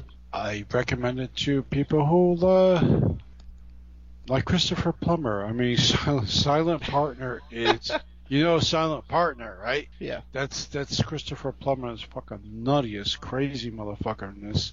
But I'd recommend that movie. So we disagree. We agree to disagree on this one. Okay. Christopher Plummer is like the Michael York of his time. No. I come on, man. Don't drag me down. Don't drag me down. All right, so next up, he goes to Thirst, Yes. Which to me is a big improvement. Chantal Contori, the odd-looking but strangely quite appealing Greek/Aussie star of The Day After Halloween, gets the leading role in this bizarre tale that crosses the whole Jim Jones Guyana thing with Elizabeth Bathory and the conspiracy theories so prevalent after Watergate and the Kennedy, Malcolm, and King assassinations of the preceding decade. After getting peeped on during sex and having her milk containers filled with blood, she finds herself kidnapped by this weird cult of fanatics who hold court in a compound out in the middle of nowhere. Like her milk containers or her milk containers? Well, you hope there's something in there since it's part of her body then. But anyway. This weird cult of fanatics who holds court in a compound out in the middle of nowhere that they call the farm. I do us both through a loop on that one today. Yeah. Speaking of milk, the farm. Anyway, they decided decided that she's the descendant of the famed Hungarian blood countess, and they're trying to awaken her ancient lust for blood or whatever the hell. How come we're never nominated for a fucking comedy award? Yeah, no. What do they call that thing? The guy who used to be in the Sherlock Holmes movies. What, Nigel Bruce? Yeah, Video Watchdog is always nominated for those things. Oh, Rondo Hatton. The Rondo Yeah, Award. how come we're never nominated for Rondo Hatton? Like, fuck you, everybody. You know, like, come on. You know, like 74-year-old people, like, are you talking about the Universal World movies? You know, like, that's amazing. I mean, come on, man. How many times are you going to talk about them? But anyway. This is a fun show. Nominate us, damn it. No, I'm just kidding. I'm not You kidding. don't Go have for to it. nominate us. We're doing quite fine without being nominated for anything. Fuck you. But we'll take the nomination. We'll Yes, take the we DVD will. commentary. Yes, we will. Call us up. And or trying to awaken her ancient lust for blood or whatever. Hello, lust for blood or whatever the hell. I see like cool people doing commentaries. You know, I see like like the ladies that are like Oh yes, Kat and all those people. Cat and all those people. Yeah, Like I mhm. like the commentaries. You know, and I see I like the ladies doing it. I like to hear they're like they're on board with us, and I'm on board with them, and I like the other view. Mhm. If I see one more fucking Troy Howard thing, I'm gonna take my computer and rip it out and put it out the fucking window. Or how about the guy that used to do Fangoria, the guy that they always put on the Japanese and the Police Teshi ones? Like, oh my god, this fucking guy. Yeah. Posing with a motorcycle or some shit like he's cool. And Fat Press put out this one book about 2 years ago, which I really enjoyed, exploitation films, and they did a whole book. Like Mike Gingold write about this, so please, I'm not gonna. Now it's remade. Go figure.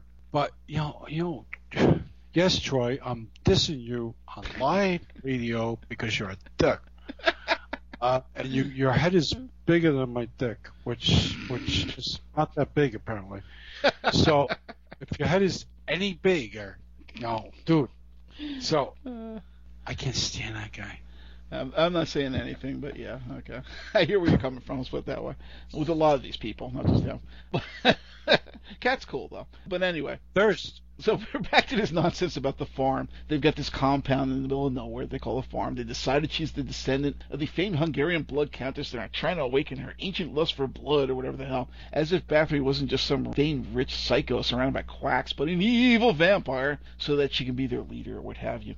All the locals are in on it when she discovers during her big escape attempt. And it's run by this board of doctors who include Eurocrime favorite Henry Silva, some scary old bag who looks like a beefier Martha Ray, and Hemmings, who seems the lone voice of rationality and dissent, at least until the big twist ending. It's pretty dark and a bit too clinical given how much of the running time is devoted to her time stuck in the cult and being monitored and screwed with, as if Clonus never left paradise, or whatever they called it, and it was more or less entirely set there in de facto Jonestown. But I liked it during nigh contemporaneous HBO airings way back in the day, and I still find it quite watchable. More akin to a particularly bleak episode of the Linda Carter Wonder Woman series than what I consider a horror film proper. I guess it could make a good double bill with Cronenberg's Rabid, and Hemmings does okay with the part he's given here, so I still do like it. And like I said, Chantal Canturi, I wouldn't call her super hot or anything, but she's interesting. And I definitely have an eye for her. Would you like some time alone? It's a weird movie, though. It's certainly a very strange film. Yeah. It's also shot very bright, and most genre films are not shot very bright like as this is. And so Yes. there's that going. And then there's Harlequin. So next up, he does Harlequin. Hemmings is a rich politician whose son is dying. Doom watches Toby Wren himself, Robert Powell, who we mentioned earlier, also of the Asphyx Asylum and the aforementioned Harlequin. Excuse me, this is Harlequin. And apparently he played my man Gabriele D'Annunzio, the Italian decadent author. That was a fun show. Would love to see that one. is the clown at the kid's birthday party, who turns out to be some weird faith healer type. After he apparently heals the kid, he worms his way into the family's good graces, making pals with the kid, fucking the daughter, and gaining influence over the wife, as Hemmings grows ever more hostile to him and what he's doing. Things get really confused towards... Things get really confused towards the end. Like a lot of Aussie exploitation films of the era. It's a strange film conceited by and related to a pair of equally strange films involving members of the same cast and crew, namely the aforementioned Day After Halloween, and followed by our next item of discussion. You didn't mention Brian May. No. This is Queen. He did the score, yes. Yes. It's a strange score. Yeah. Brian May did the score from Queen. Hold on. It's a very strange movie. I remember seeing it on VHS's Dark Forces, and then also Harlequin during the DVD or Blu-ray reboot. Mm-hmm. And, it's a bit of an impenetrable film because I just never got it. I don't get it. Well, there's that weird thing about Rasputin or whatever, but I don't know, it's strange. It's a strange movie. Well, it's a strange film, and also around this time, Robert Powell played Jesus, and the very big. What was it, Jesus of Nazareth, the greatest story ever told, something like that? Yeah, I think it was Jesus of Nazareth. He was very good that 5-hour freaking movie. And he was very good in that, despite what it was about. He was very good in the role. And maybe it was like a precursor to that, or maybe he was like gearing up for that. It's just... Yeah, because the guy's like, are they hallucinating? Does he really have mystical powers? There's scenes in there that are like, what the fuck is this real? Are they on drugs? That's the problem with the film, though. You don't know if this character has mystical powers, or whether he's hallucinating, we're hallucinating, what is going on with the character.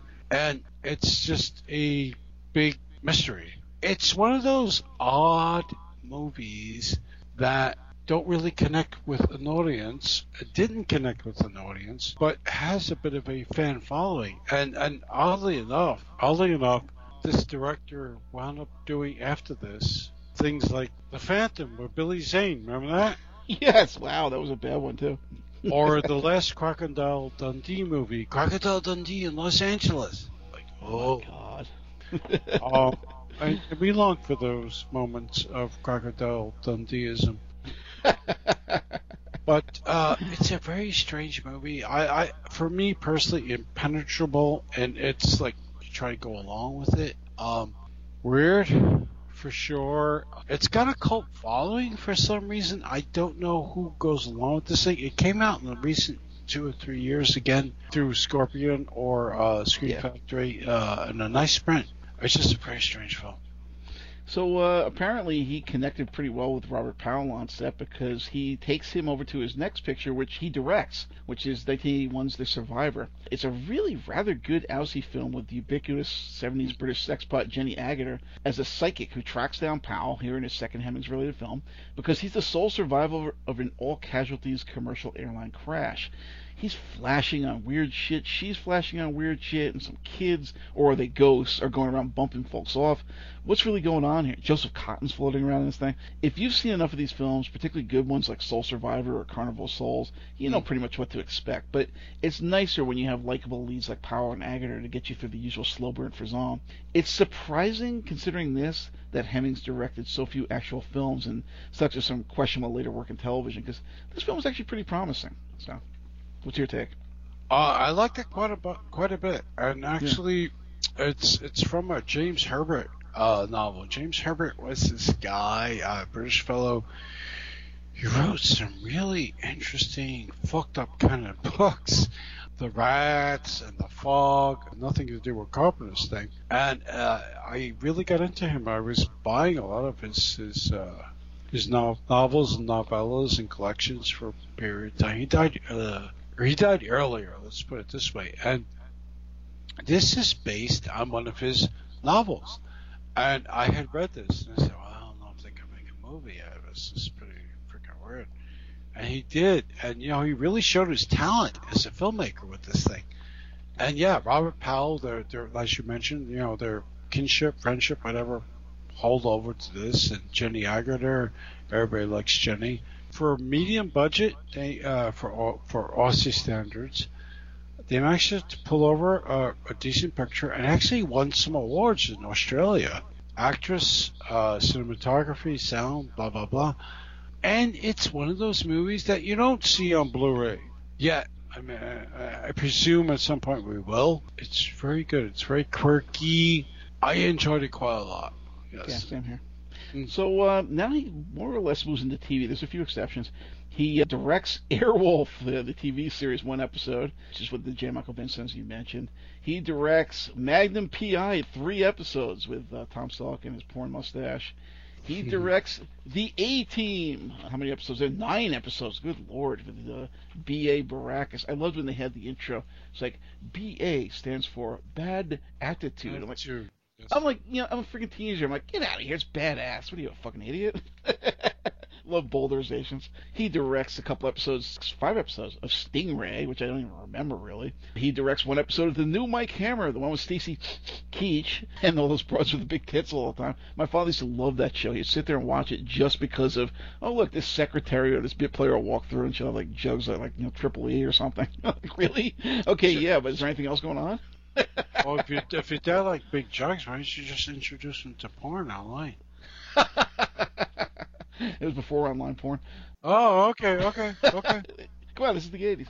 Murder, She Wrote, God Help Us. So Jessica Fletcher there, she does 1 episode. In the Heat of the Night, he does 4 episodes. Actually, they're two-parters with Carol O'Connor, and I guess it wasn't Sidney Poitier at that point. Well, actually, some of his direction stuff for TV wasn't too bad. I was just surprised that that's how he ended up. He showed up in like a Magical World of Disney thing doing a Davy Crockett job. He directed Quantum Leap, 3 episodes of that. I think he was in an episode of Father Dowling Mysteries with Tom Bosley. Tales of the Crypt, he was in L.A. Law, Northern Exposure. Kung Fu: The Legend Continues, which I think he might have directed as well. And then he was in one of your favorite films as well. Yes, the closer to his career almost was The League of Extraordinary Gentlemen. And we spoke to this one pretty well in our Sean Connery show. More or less a bit part, though. Hemmings looks awfully sickly and bloated at this point. He's really looked bad. So it's not too much of a surprise, sadly enough, that he did a film called The Night We Called It a Day, which is pretty much says it all, and then 2 more films, and that's it. He died, unfortunately. But, you could sort of see it coming. You can't say it was a surprise. Well, I saw it 4 years previous when he was in Gladiator. He had a smaller role in Gladiator, Ridley Scott film with Russell Crowe. When he still looked like a human being instead of a bloated fucking Stay Puft Marshmallow guy. Remember those things where you were young, you would put the quarter in the machine and it was like this gloop? Yes. And you would squeeze the gloop in your hand and like... And make the farty noises and... Yeah, it would look...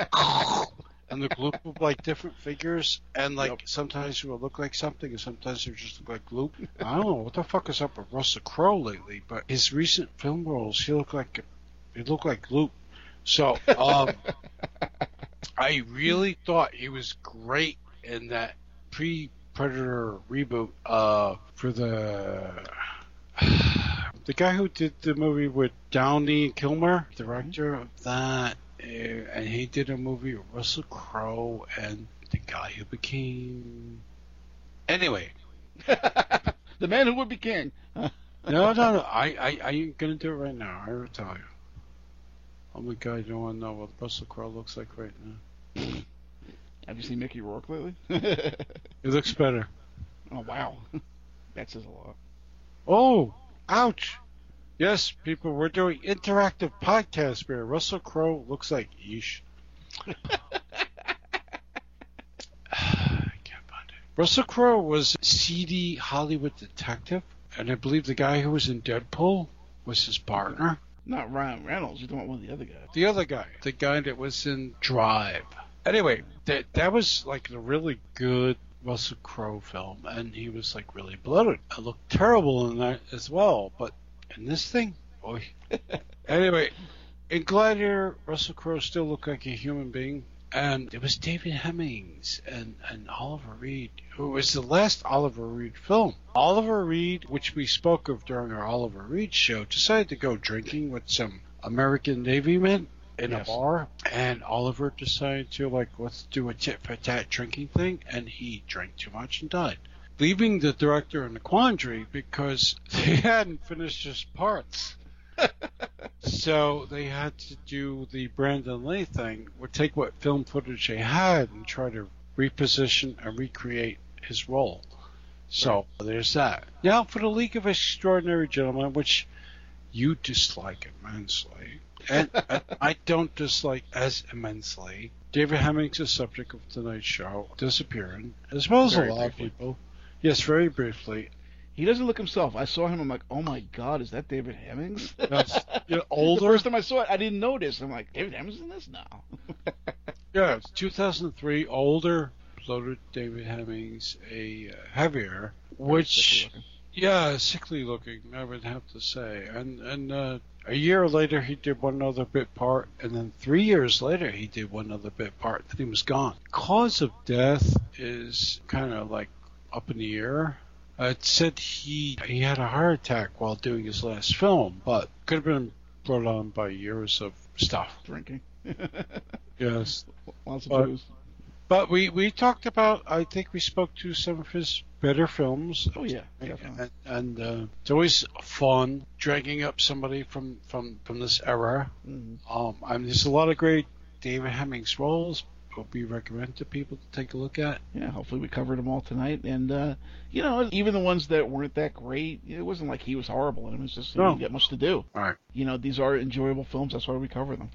So, next time, Born to a Poor Cockney Fishmonger and Charwoman, the folks that come around after hours to clean the office. Michael Caine quickly discovered some important things about himself and the world around during a then-mandatory stint in national service, a shattering of ivory tower illusions about communism, and a zest to live each day as if it were your last. Making his way up through the usual bit parts on television and film, his first big break came when cast in a fairly major part in a tale of a ragtag band of wounded soldiers against an army nearly 30 times its size in Stanley Baker's Zulu. Not long after, he'd make his way through a trio of films based on, and a few along similar lines too, the gritty, more realistic answer to the James Bond films, Harry Palmer, starring in well-remembered films like Alfie, The Italian Job, Get Carter, and The Destructors, cementing his reputation as a likable, down-to-earth leading man, before lapsing into paycheck jobs like The Swarm, Beyond the Poseidon Adventure, and The Hand, and more infamous fare like Brian De Palma's Dress to Kill and Jaws 4: The Revenge, before winding up cast as Alfred in Batman Begins, Dark Knight, and Dark Knight Rises. Somewhat controversial for his years in tax exile and his support of Brexit, the man nonetheless leaves behind a plethora of memorable film, both in the accepted and camp sense of the word, and to quote the man himself,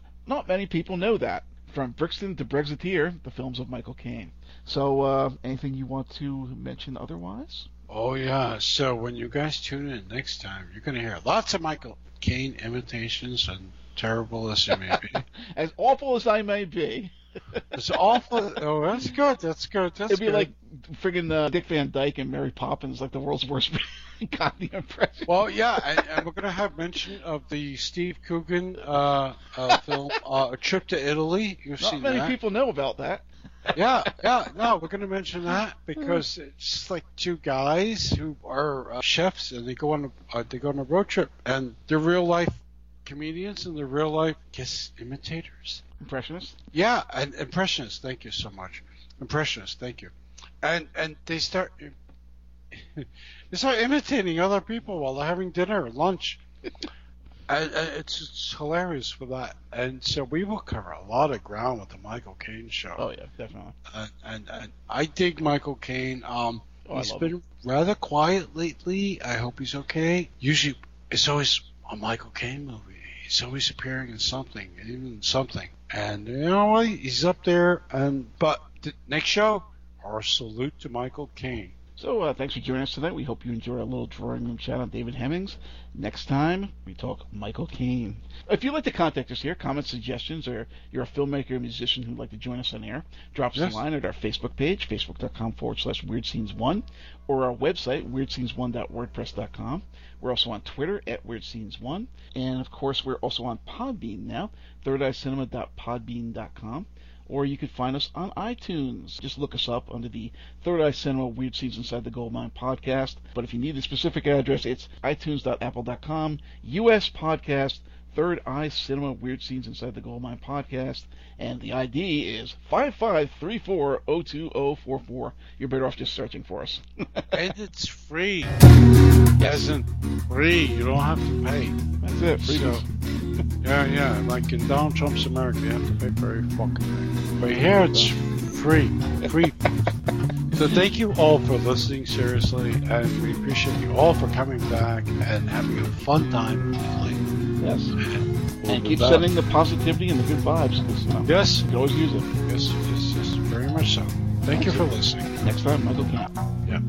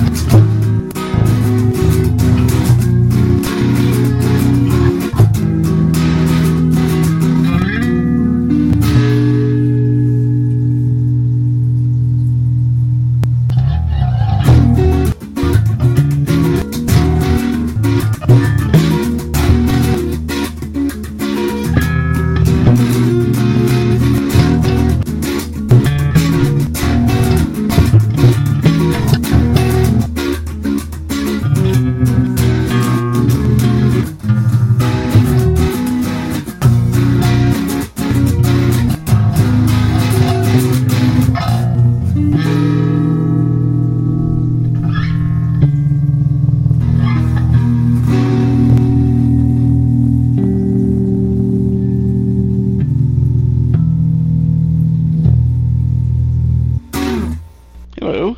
Hello. So how are things going on your end? Oh, fuck. So, I went out with my buddy and his friend that he grew up with and friends of his guy. We went out to that Hendrix thing in Long Island. So we went out there and we're about halfway through the first set.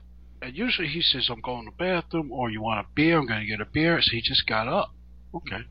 So it's like 3 or 4 songs later. You know, we got different people. We got Johnny Lang, Eric Johnson. If you don't know that guy's fucking phenomenal. Sure, no, yeah. Cliff Dover. Taj Mahal. Well, you know, it's nice to see him. So anyway, he didn't come back for a while. So I'm like, look over at the empty seat. So some security dude's leaning over. There's 2 people next to me. The guy's shouting, you know, 'cause it's really loud. Your name Lou? I said, huh? Yeah, why? You know a guy named... Yeah, come here. So I go into the aisle. So I said, what's wrong? Your friend passed out, man. His head hit the door. The ambulance is here. I was like, what? So then I'm in the aisle and I'm trying to catch this guy. You know, I'm like, hey, come here, come on. So we go out. He said, what's wrong? He said, this guy just told me he passed out. What? So we go in the concession area, and I don't see nothing.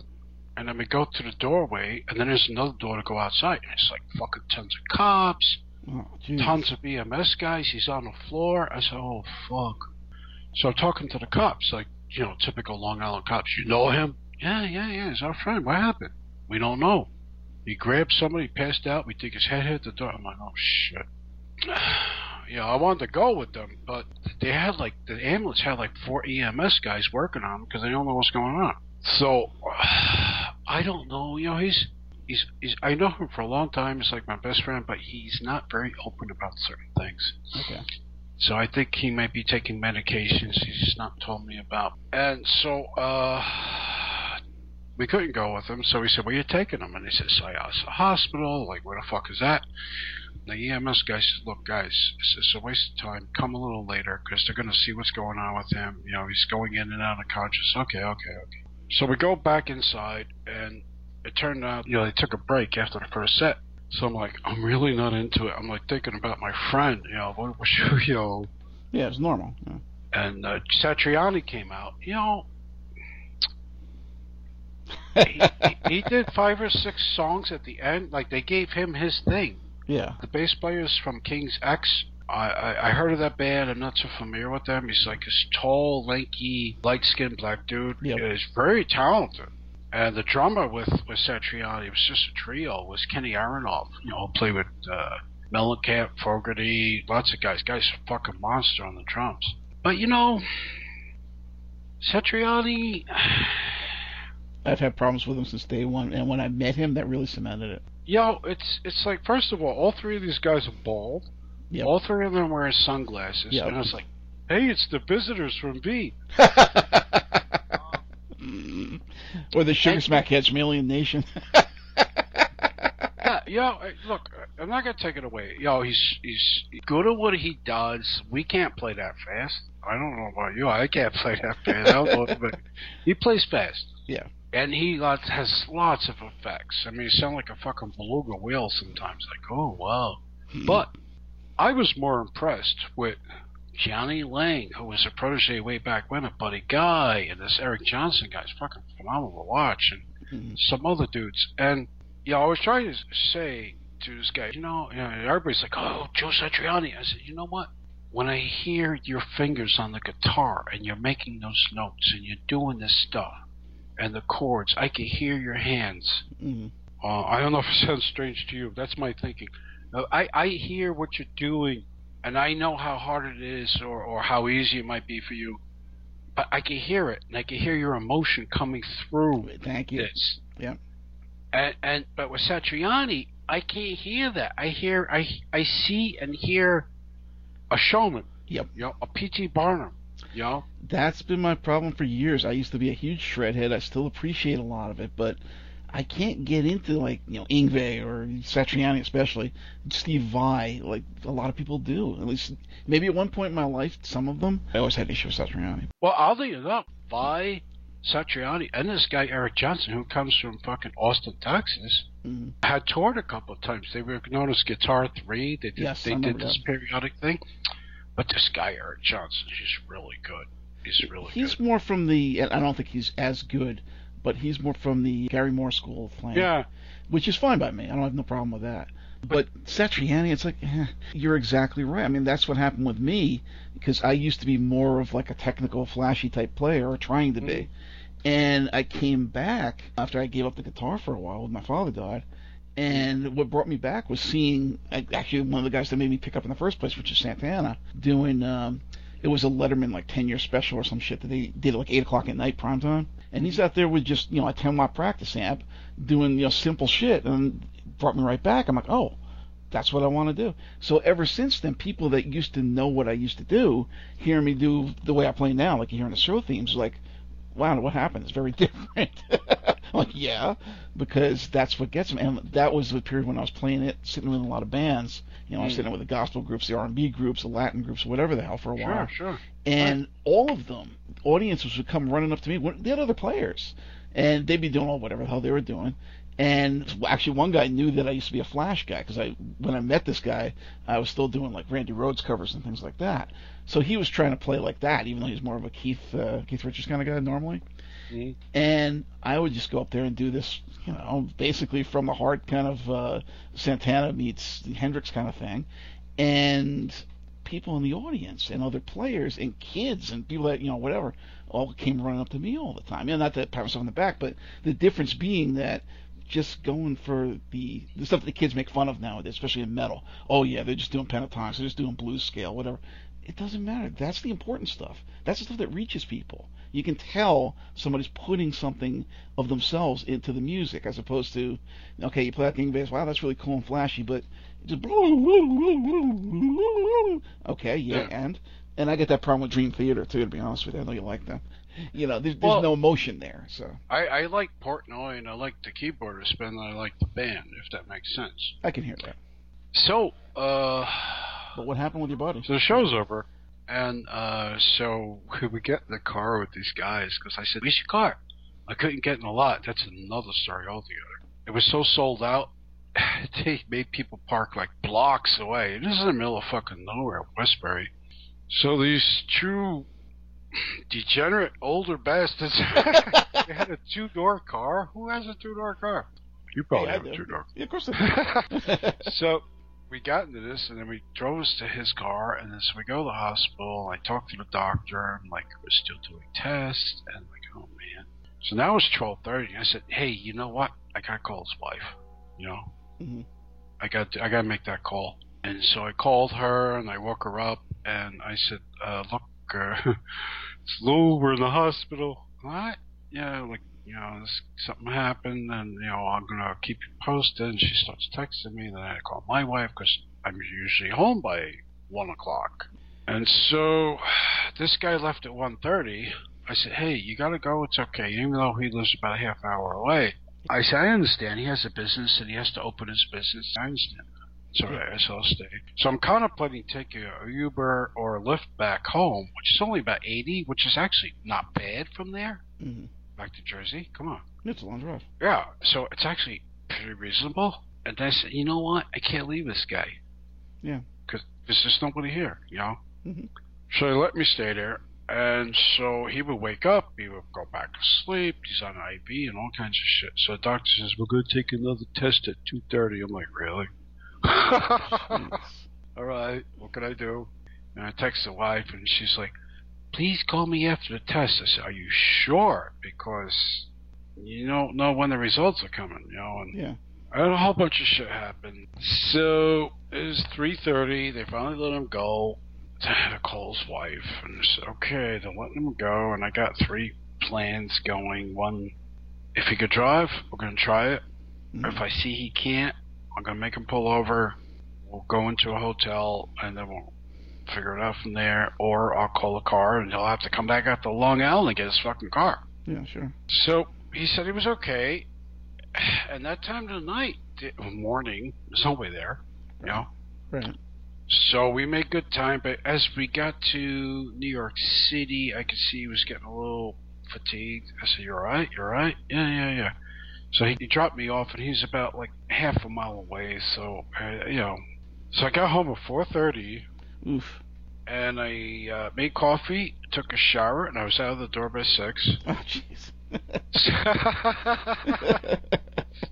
And I'm at work, and then my boss decides to make a rare appearance, and I'm like, what's wrong with you? I'm like, why? Is something wrong? Well, you look like terrible. I said, oh, jeez, thanks. I took a shower and everything. You look like you're falling asleep. I'm like, oh, but then my friends in the office like, you all right, Lou? I'm like, oh, jeez. I look in the mirror. I'm like, oh, okay. Wow. Unbelievable.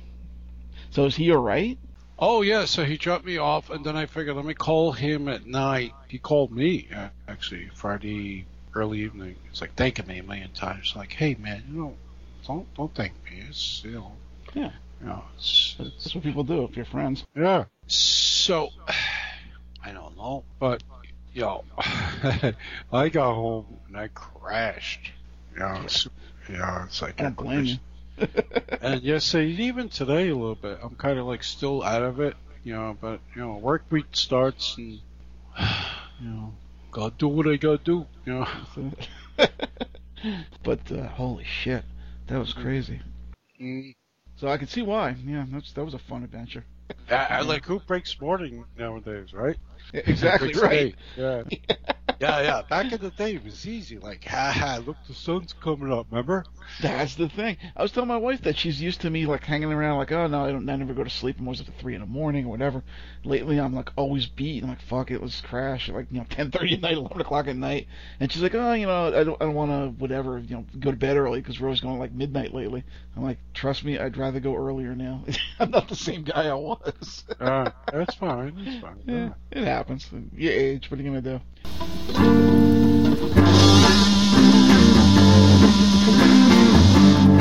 Every Sunday night at 7 p.m. Eastern, 4 p.m. Pacific, tune in to Third Eye Cinema, your source for in-depth discussion of cult cinema with a focus on film that matters.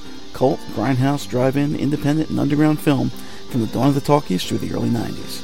This is a forum where we explore genre film and music from around the world, in-depth conversation and career analysis with directors, actors, and musicians, and open discussion on films that matter, those that fall outside the mainstream corporate film by boardroom committee. These are the province of the auteur, the visionary, the dreamer, the outsider. None of that dreck that passes for mainstream film these days. This is all about the glory days of independent cinema from all over the world, any of the hotbeds of obscure, oddball, or generally wild cinema available on DVD from the dawn of the medium to this very day. Join us as we delve deep into the cinematic netherworld here on Third Eye Cinema. Sundays at 7 p.m. Eastern, 4 p.m. Pacific on the Big Papa Online Network on Blog Talk Radio. What is At Eye Level? A reductio ad absurdum look at the headlines, from politics to pop culture, from the corporate to the individual. Every Monday at 6 p.m. Eastern, we take a not-so-serious look at the serious issues of the day. Whether it's politics, economics, social issues, music, or old movies and TV shows, we discuss everything the corporate media overlooks while making you laugh at the absurdity of it all. Hell, you gotta have a sense of humor about life. Just look at the headlines. So join me, Matt G. And me, Doc Savage. Every Monday at 6 p.m. Eastern as we navigate the sea of trolls, talking points, and trickery. And try to figure out a way to be there when tomorrow comes. At Eye Level, bringing more to you. Only on the Big Papa Network on Blog Talk Radio.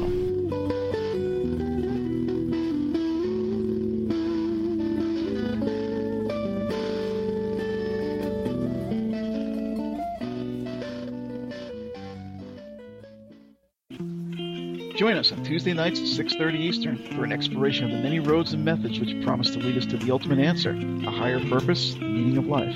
I'm just like a lot of you, a middle-aged mom with piles of laundry and a meditation practice. I've been down many roads to get where I am today, and my journey is far from finished. But I'd like to share my experience and hard-earned wisdom with you. So what is it about women and spirituality? It seems like we're always the first to try out something new. Christianity was spread in large part by wealthy women. And where would Uncle Al be without his Scarlet Women? Who is by and far the largest audience of New Age alternative spirituality? What is it about us that always has us seeking? And why does it always seem that men tend to take over what we discover? Join us for a dialogue between two long-lost friends representing both The yin and yang aspects of the whole, each of whom have traveled multifarious paths all across the spectrum of spirituality. The dark side, and the light. From the organized to the out of the way. This show is for all those frustrated in their quest who've been through various stops on the spectrum of spirituality and found them ultimately unfulfilling. Join us for some hard-earned lessons and thoughts on potential new directions and possible value in what inevitably fails in organized practice, but which may have some merit to the solo practitioner and fellow seekers of truth in this journey towards light. Moving towards life. Lessons in life and spirituality from an unconventional seeker. Bringing more to you, only here on the Big Papa Online Network. On Blog Talk Radio.